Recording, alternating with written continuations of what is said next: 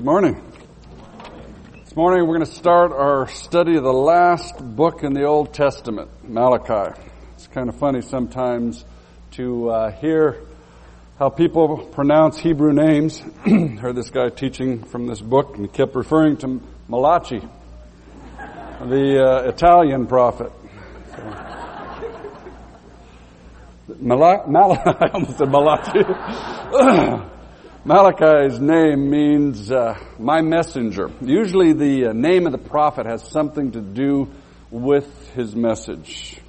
And here God brings his message, the message he wants us to hear. So he uses a guy by the name of my messenger. Now we don't know exactly who this is. He was writing about 430 BC. This is the last book written in the Old Testament. This is the time of Ezra and Nehemiah. In fact, John Calvin, the reformer, figured out, he thought Malachi was Ezra's last name, that Ezra actually wrote this. Now, I don't think this is true, but it's clear that he had a lot to do with, he was working right alongside Ezra and Nehemiah. Probably wrote this shortly after Nehemiah had gone back to Babylon to serve the king after his second term as governor of Palestine. If you remember, the nation of Israel was divided into two countries by David's grandson, Jeroboam, and Rehoboam, that civil war there. That was about 930 BC. A couple hundred years later, 722 BC, the northern 10 tribes were completely wiped out by the Assyrians. They were gone. Then in 586 BC, the southern two tribes, Benjamin and Judah, were taken into captivity by the Babylonians, taken to Babylonia. Not too long after that, though, God worked in the heart of a Persian king who had conquered Babylon, Cyrus. God moved in his heart to let the Jews come back to Palestine. This was about 100 years before Malachi wrote. The Jews came back, they rebuilt the temple, then under Nehemiah they finished restoring the city of Jerusalem. But some time had gone by, the newness had worn off, and they were struggling again. They were feeling abandoned, feeling confused. They needed to hear from God again. Over the last couple of weeks, we've been going through the minor prophets. And typically, I've been choosing short ones so that we can go through a book a week. Well, I'm going to indulge myself. We're going to take several weeks to get through Malachi. It's 4 packed chapters. So we're going to probably take 2 or probably 3 weeks to get through it. So listen to God's message through Malachi, starting with verse 1. An oracle, the word of the Lord to Israel through Malachi. I have loved you, says the Lord. God starts off his message with an awesome statement. I have loved you, says Yahweh. Now the perfect tense that he uses there really carries the meaning, I have loved you and I still love you. God is saying, I love you. Now the creator of the universe, the God of eternity, the one who speaks and it comes into being, the one who is so far above every human and human institution, says, I love you. One time when I was in college, I spoke to the king of Saudi Arabia on the phone. I was down at the University of California, down in Santa Barbara, going to school. I lived with the manager of our apartment complex. And one of the princes of Saudi Arabia moved into an apartment downstairs with his 3 bodyguards. And one day one of the bodyguards came up and asked if I would help him make a phone call. So I did. I called the palace in Riyadh, asked if I could speak to Crown Prince Fahd, who's now the king. And this whole process was taking some time. And the bodyguard said, well, I've got to go back downstairs for something. If you get through while I'm gone, give him a message. Well, I got through while he was gone. And I'm talking to the king's secretary, and I said, I have a message from Prince Khalid, thinking I was just going to give the message to the secretary. And he said, okay, just a minute. And he put the king on the phone. I gave him the message. He thanked me several times, and I just kind of hung up the phone.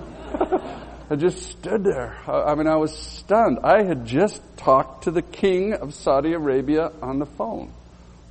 Now, that's incredible. But the reality is that earlier that day, I had talked to the God of the universe. I talked to him every day. And I was sobered by the difference in my reaction between those events.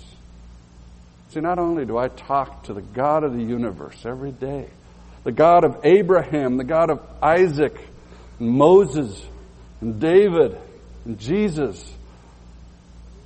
I talk to him every day. But he also tells me that he loves me. That's almost more than I can process. But I want to, and I want you guys to deal with that. Right here, the God of the universe says, I love you. And this is really the underlying basis for the whole book. God loves you, and that's why he bothers to work through some problems in your relationship. He cares about that relationship. And so he wants to talk with you about some things that are getting in the way, some things that are coming between you. You know, if I am walking in the hall and somebody I don't know walks by, pays no attention to me, it doesn't bother me a bit. But if somebody I really care about seems to purposefully ignore me, it hurts. My wife Becky is an identical twin. When she and her sister were in high school, they were constantly accidentally offending their friends. You know, a friend of Becky's would pass Ginger in the hall, and Ginger doesn't know her. And so she'd just walk on by, and the friend would be offended, thinking that Becky had just snubbed her, just ignored her. So they had to learn to greet everyone that they met as their closest friend, just to avoid hurting and offending all of their friends. You see, God loves these people. He cares about their relationship, and they were ignoring him. And it hurt. And that's why he goes ahead and wants to talk these things through with him. He's unwilling to allow their indifference to continue. And God loves you. And it hurts when you ignore him. And that's why he wants to talk it through with you. Again, this is what underlies the whole book. God's desire to work through some attitudes of people he loves. But listen to the people's response when God tells them that he loves them. Verse 2, but, you ask, how have you loved us? Prove it. I mean, apart from the audacious presumption of talking to the God of the universe like that, what a cruel thing to say. How could that not wound a loving God? And he's loved them. And they just say, I don't see it. They look around. They're not happy. They're not fulfilled. Things aren't going the way they want them. Therefore, they conclude God must not love them. See, they're ignoring all of the evidence all around them. They somehow thought that he was obligated to make them happy, to make their life easier, to give them what they wanted. And when he didn't give them what they wanted, out of their self-pity and their selfishness, they pull away from him. They reject him. And it's a sign of a selfish, immature, petty little person when they can't see the love that's being given to them by people around them. Their own wants and their own inflated self-importance keeps them from being able to see love. On the other hand, it's a sign of health, maturity, a loving person that can see and acknowledge and appreciate even the smallest acts of kindness. Let's not be so cruel and petty as to treat a loving God like that. My counseling for couples who are preparing for marriage, I spend a lot of time talking about expectations. You know, each one of us has our own personality and preferences. And so when we try to love another person, we usually do for them what we would want done for us. But you see, they're different. They have a different personality, different preferences. And so it doesn't always connect. One of my teachers in seminary told me about his first Christmas present for his wife. He bought her a complete set of Bible commentaries. That didn't do the trick. He wanted to love her, but that didn't say love to her. He would have been delighted with that present. But what that said to her was, here, study up so you can enter into my world. I have another friend who likes to spend time alone, and so he wanted to do something for his wife. So he planned a little mini vacation for her, off by herself. Now again, he wanted to say, I love you. What she heard was, I don't want to be around you. He was really trying to love her, but she was looking in a different direction. Her personality and logic led her to the equation, if he loves me, he'll want to spend time with me. His personality and logic led him to the equation, I love her, so I'll give her some time alone. In marriage, it is so important that we learn each other, that we learn to effectively communicate our love to another person according to who they are. Again, expectations focus our attention in one direction, while someone may be trying to love us from another direction. And these people here in Malachi had developed some very narrow, selfish expectations of what God's love should look like. And they were ignoring the evidence of His love all around them. And what's more, they loved Him for what they thought He could give them. And when He didn't give them what they wanted, they pulled away. They withdrew from Him.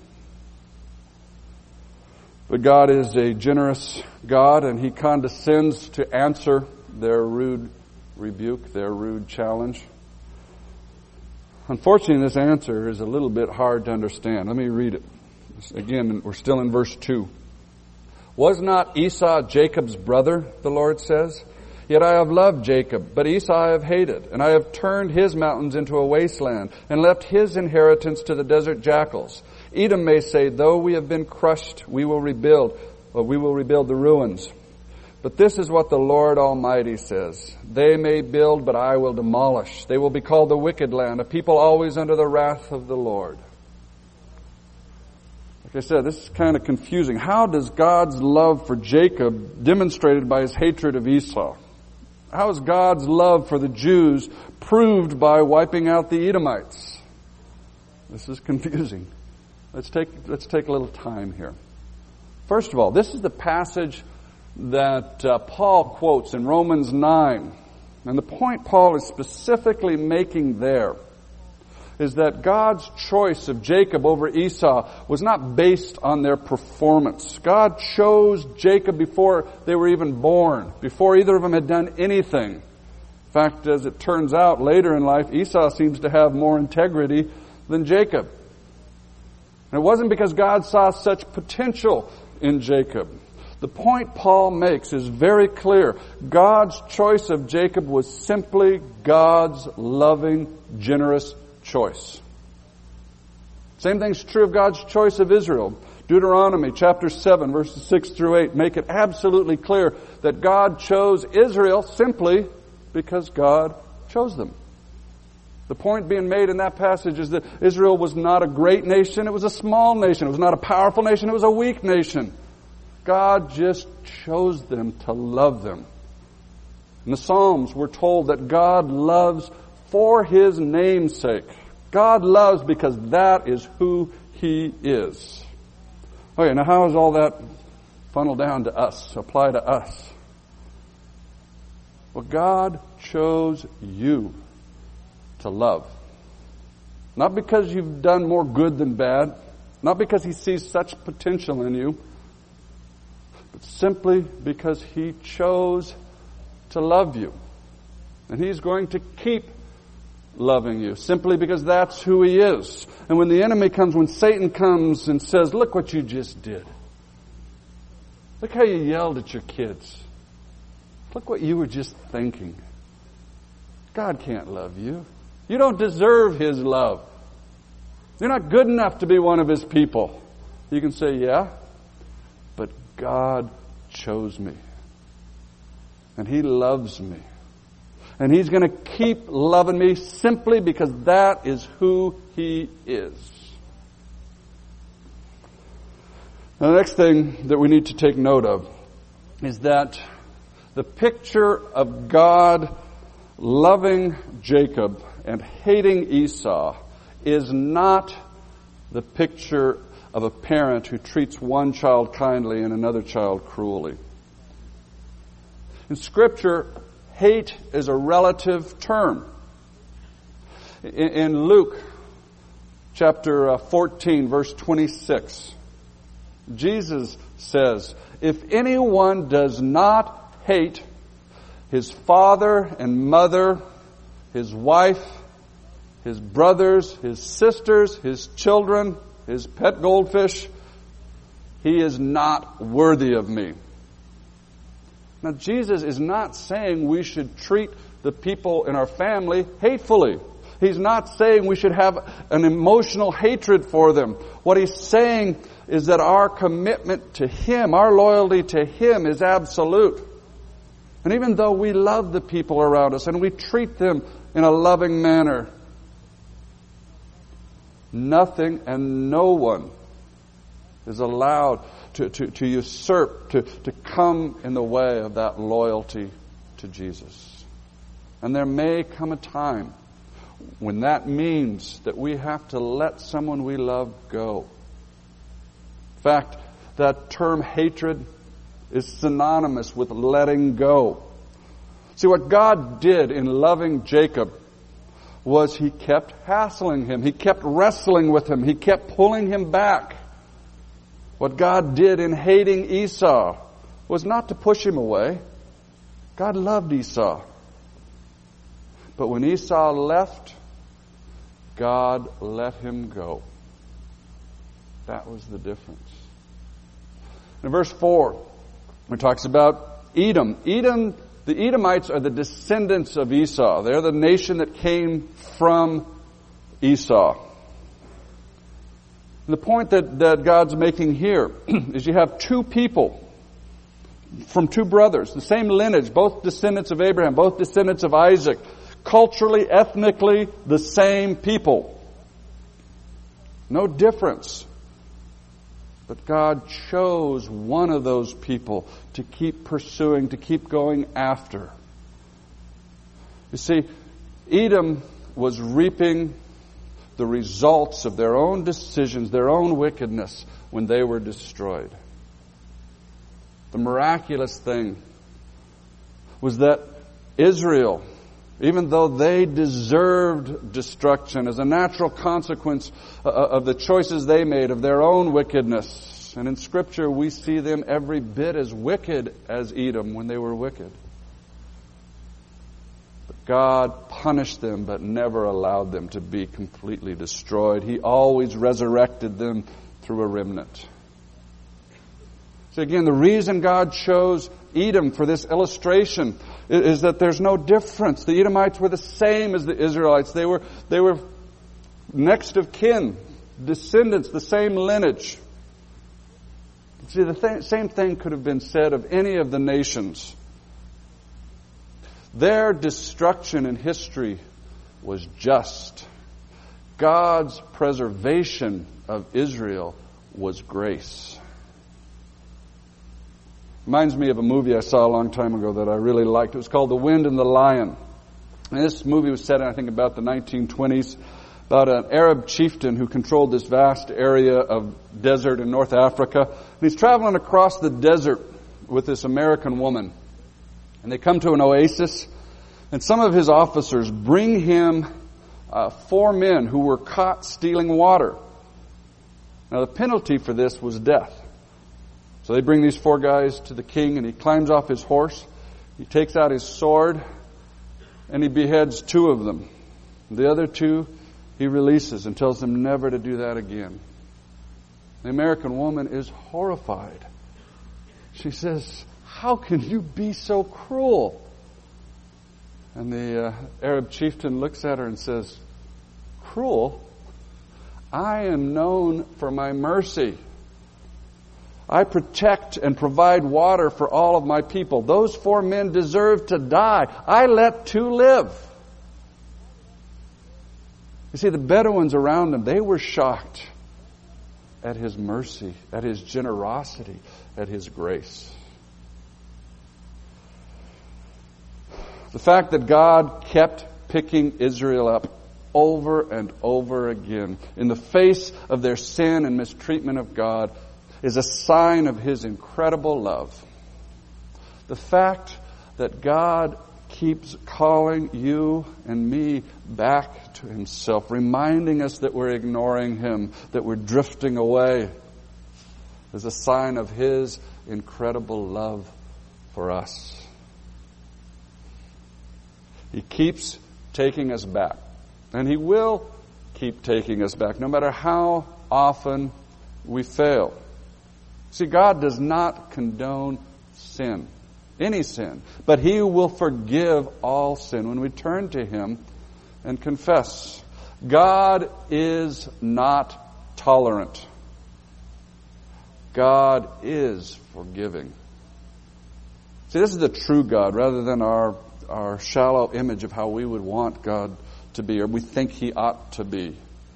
God loves us too much to just leave us in our sin. Sin makes us miserable. God loves us enough to make us miserable, to frustrate us. But it's not to push us away. It's because He wants a relationship with us. If He didn't love us, He would just let us go in our sin until it destroyed us completely and everyone around us. But you see, He does love us. He loves us too much to just let us slip away. He loves us too much to just let us go on playing Christian. He loves us enough to make us miserable. He loves us enough to give us His Word so that we know when we're sinning. He loves us enough to give us people who love us, who will come to us and tell us we're blowing it. A loving wife or husband who will put their foot down and tell us that the way we're acting is unacceptable. A loving friend who will come and gently appeal to us to wake up, to turn. He's given us His Spirit inside us to convict us. You see, when God calls you back, don't resent it. Don't get angry at the messenger. Realize that this is an expression of His love. Don't harden your heart. Thank Him for loving you like that. Thank Him for reminding you. And turn back to Him. Come to Him. He will forgive your attitudes. He will forgive your sins. Again, God condones no sin, but He'll forgive all sin. God is not tolerant, but He is forgiving. In verse 5, you will see it with your own eyes and say, may the Lord be magnified beyond the borders of Israel. Now there's a lot here, but let me cut down to the bottom line. See, God's ultimate desire in expressing that pursuing love to Israel, to keep pulling them back, to keep lifting them up, was that the nations around would see the difference. How other nations came and went and were destroyed and disappeared, but Israel, this little tiny nothing nation, just keeps coming back, coming back. It never disappears. And that they would see in that God's faithfulness, and that they would magnify God beyond the borders of Israel. And see, God's desire for in loving us is the same. He wants us to recognize how good it is to have the God of the universe tell us that He loves us, that He pursues us, that He protects us, that He keeps calling us back to Himself. And as we realize that, we look around and we realize what the people around us don't have. They don't have a confidence in the future. knowing that God loves them and that God controls the details of life. They don't have the peace that only God can give. They don't have the satisfaction that can only come from obeying God. They don't have the understanding of life and of how to love that keeps us from destroying ourselves. See, God's love for Israel had as its ultimate purpose that the nations around would see His love and come to Him. And God's love for us is an expression of His love for all people. He wants the people around you to see His faithfulness, to see that He's good and generous. See, it isn't that the things in life don't knock us down. It's that God keeps picking us back up. Sometimes we think that our testimony is strongest when we pretend that nothing goes wrong in our lives, that we never do anything wrong. That's garbage. We are no better than anyone else. Our lives are no more problem-free, trouble-free than anyone else. The difference is that we have a God who loves us and keeps picking us back up and keeps calling us back to what is true and what is right.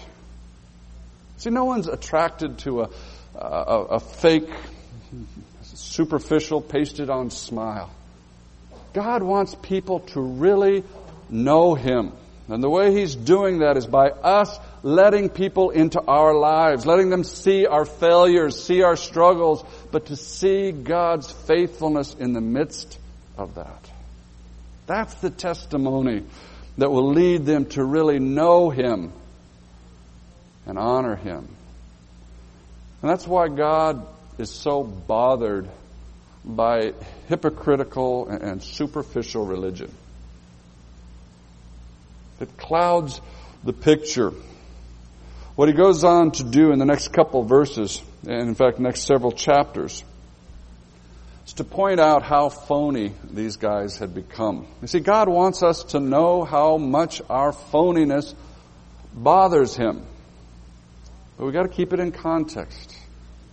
God loves you. And He's pointing out your faults, my faults, not to push you away, but because He wants a better relationship with you. And with that starting point, His love and His acceptance, we can begin to look at our failures, to look at our sins and see them like they are. They're ugly, and God hates them.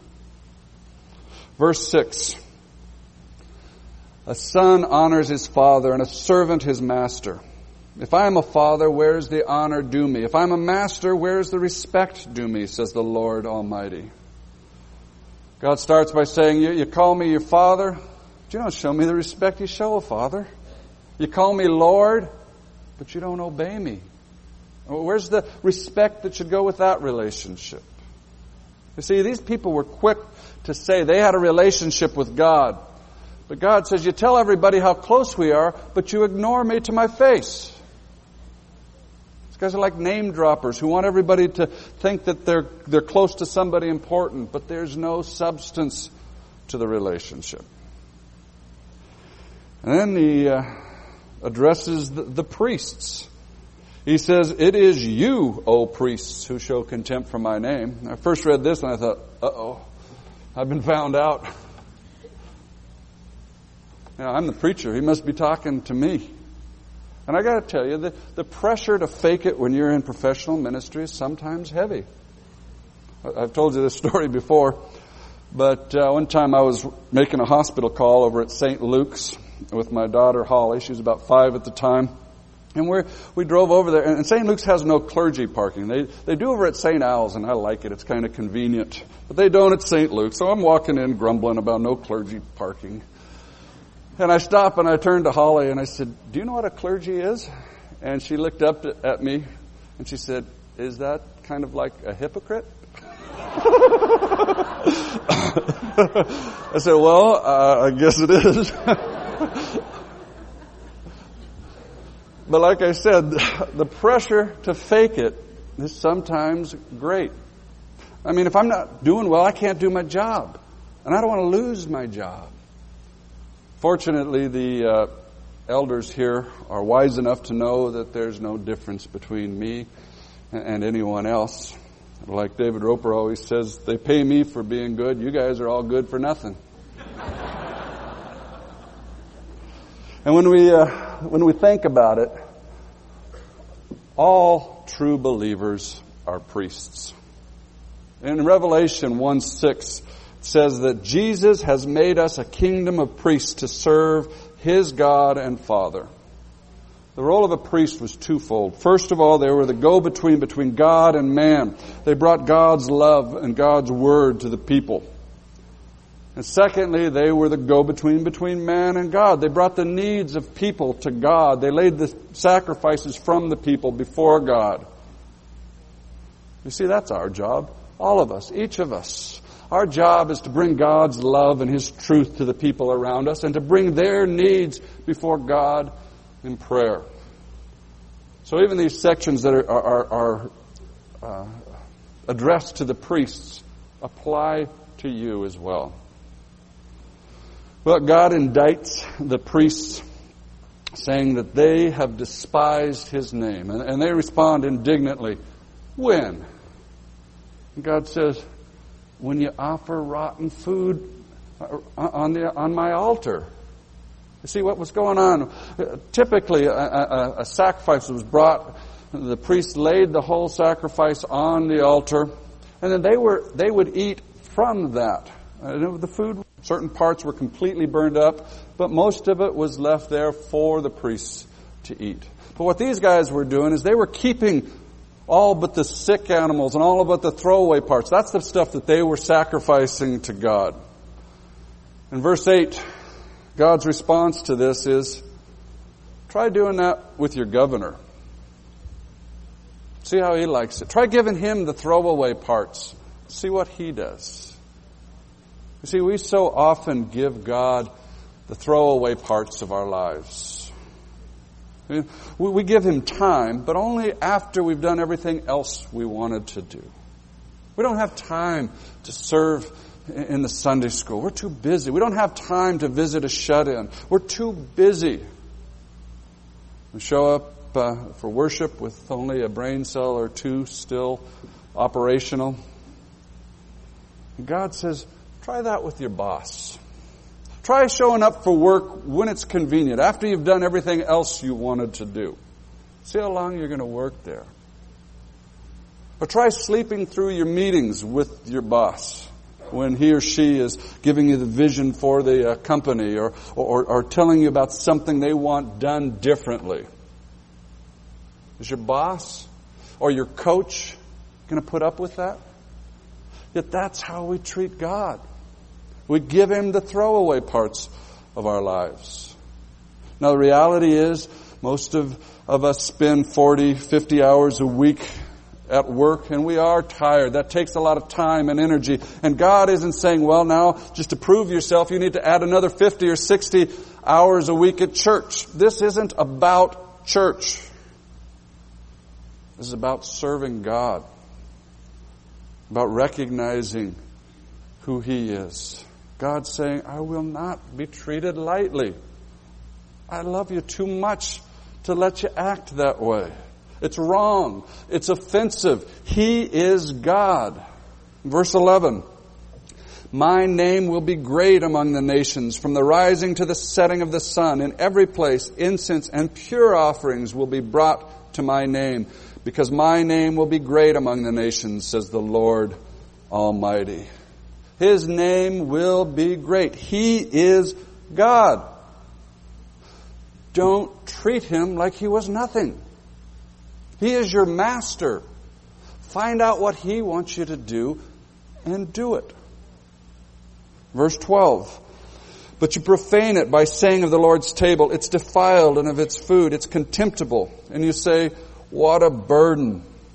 And you sniff at it contemptuously, says the Lord Almighty. See, we say, what a burden. Worshiping God is such a drag. So boring. Serving God is such a burden. I don't have time to honor my parents with a phone call. I don't have time to get involved with a growth group where I can help others. I don't have the energy to reach out. It's too hard. Besides, it's a waste of time. You know, as I read through Malachi, these guys sound like a bunch of unchallenged teenage kids. Everything is boring.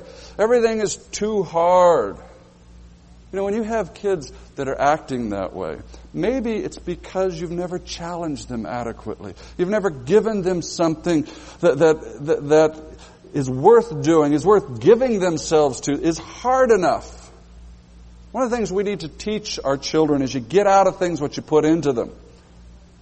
When they put in a half-hearted effort, what they get out of it is tedious. It is boring. But when they try something challenging and they throw their whole self into it, it's exciting. Fun is the word that kids use. Now let me challenge you. Are you finding the worship and service of God drudgery, tiresome? Well, what are you putting into it? Are you coming here to worship, expecting to lift your voice to God for His pleasure? Are you coming here prepared to hear what He wants to say to you and to respond to that? Have you tried getting involved in a ministry that's beyond you? Like maybe working with junior high or high school, or maybe it's just inviting all your neighbors over to watch a Jesus video, or committing yourself to praying daily for people at work, or hosting a growth group, or helping with a women's ministry. We're not talking about just playing Christian a little harder here. That doesn't do anybody any good. What we're talking about is recognizing who God is, that He is worthy of your very best. That He is worthy of you getting down on your knees before Him and giving your entire life to Him, your time, your money, your energy, laying it all before Him. Because as verse 14 ends with, He is a great King and His name is to be feared among the nations. See, again, God loves you. And He gives you this call because He loves you. God doesn't want to just add one more thing to your already hectic schedule. Just the opposite is true. He wants to lighten your burden. He wants to give you peace and rest. And God doesn't need your time and energy any more than He needed the sacrifices of the Israelites. But God loves you and He wants an honest relationship with you. He doesn't want you to keep ignoring Him. He loves you too much to just let you slip away. He loves you too much to just let you go on playing Christian. See, this message, Malachi, is His love. It's His call. Spend time with Him. The God of the universe says that He loves you. He wants a relationship with you. He wants to spend time with you. Let's pray.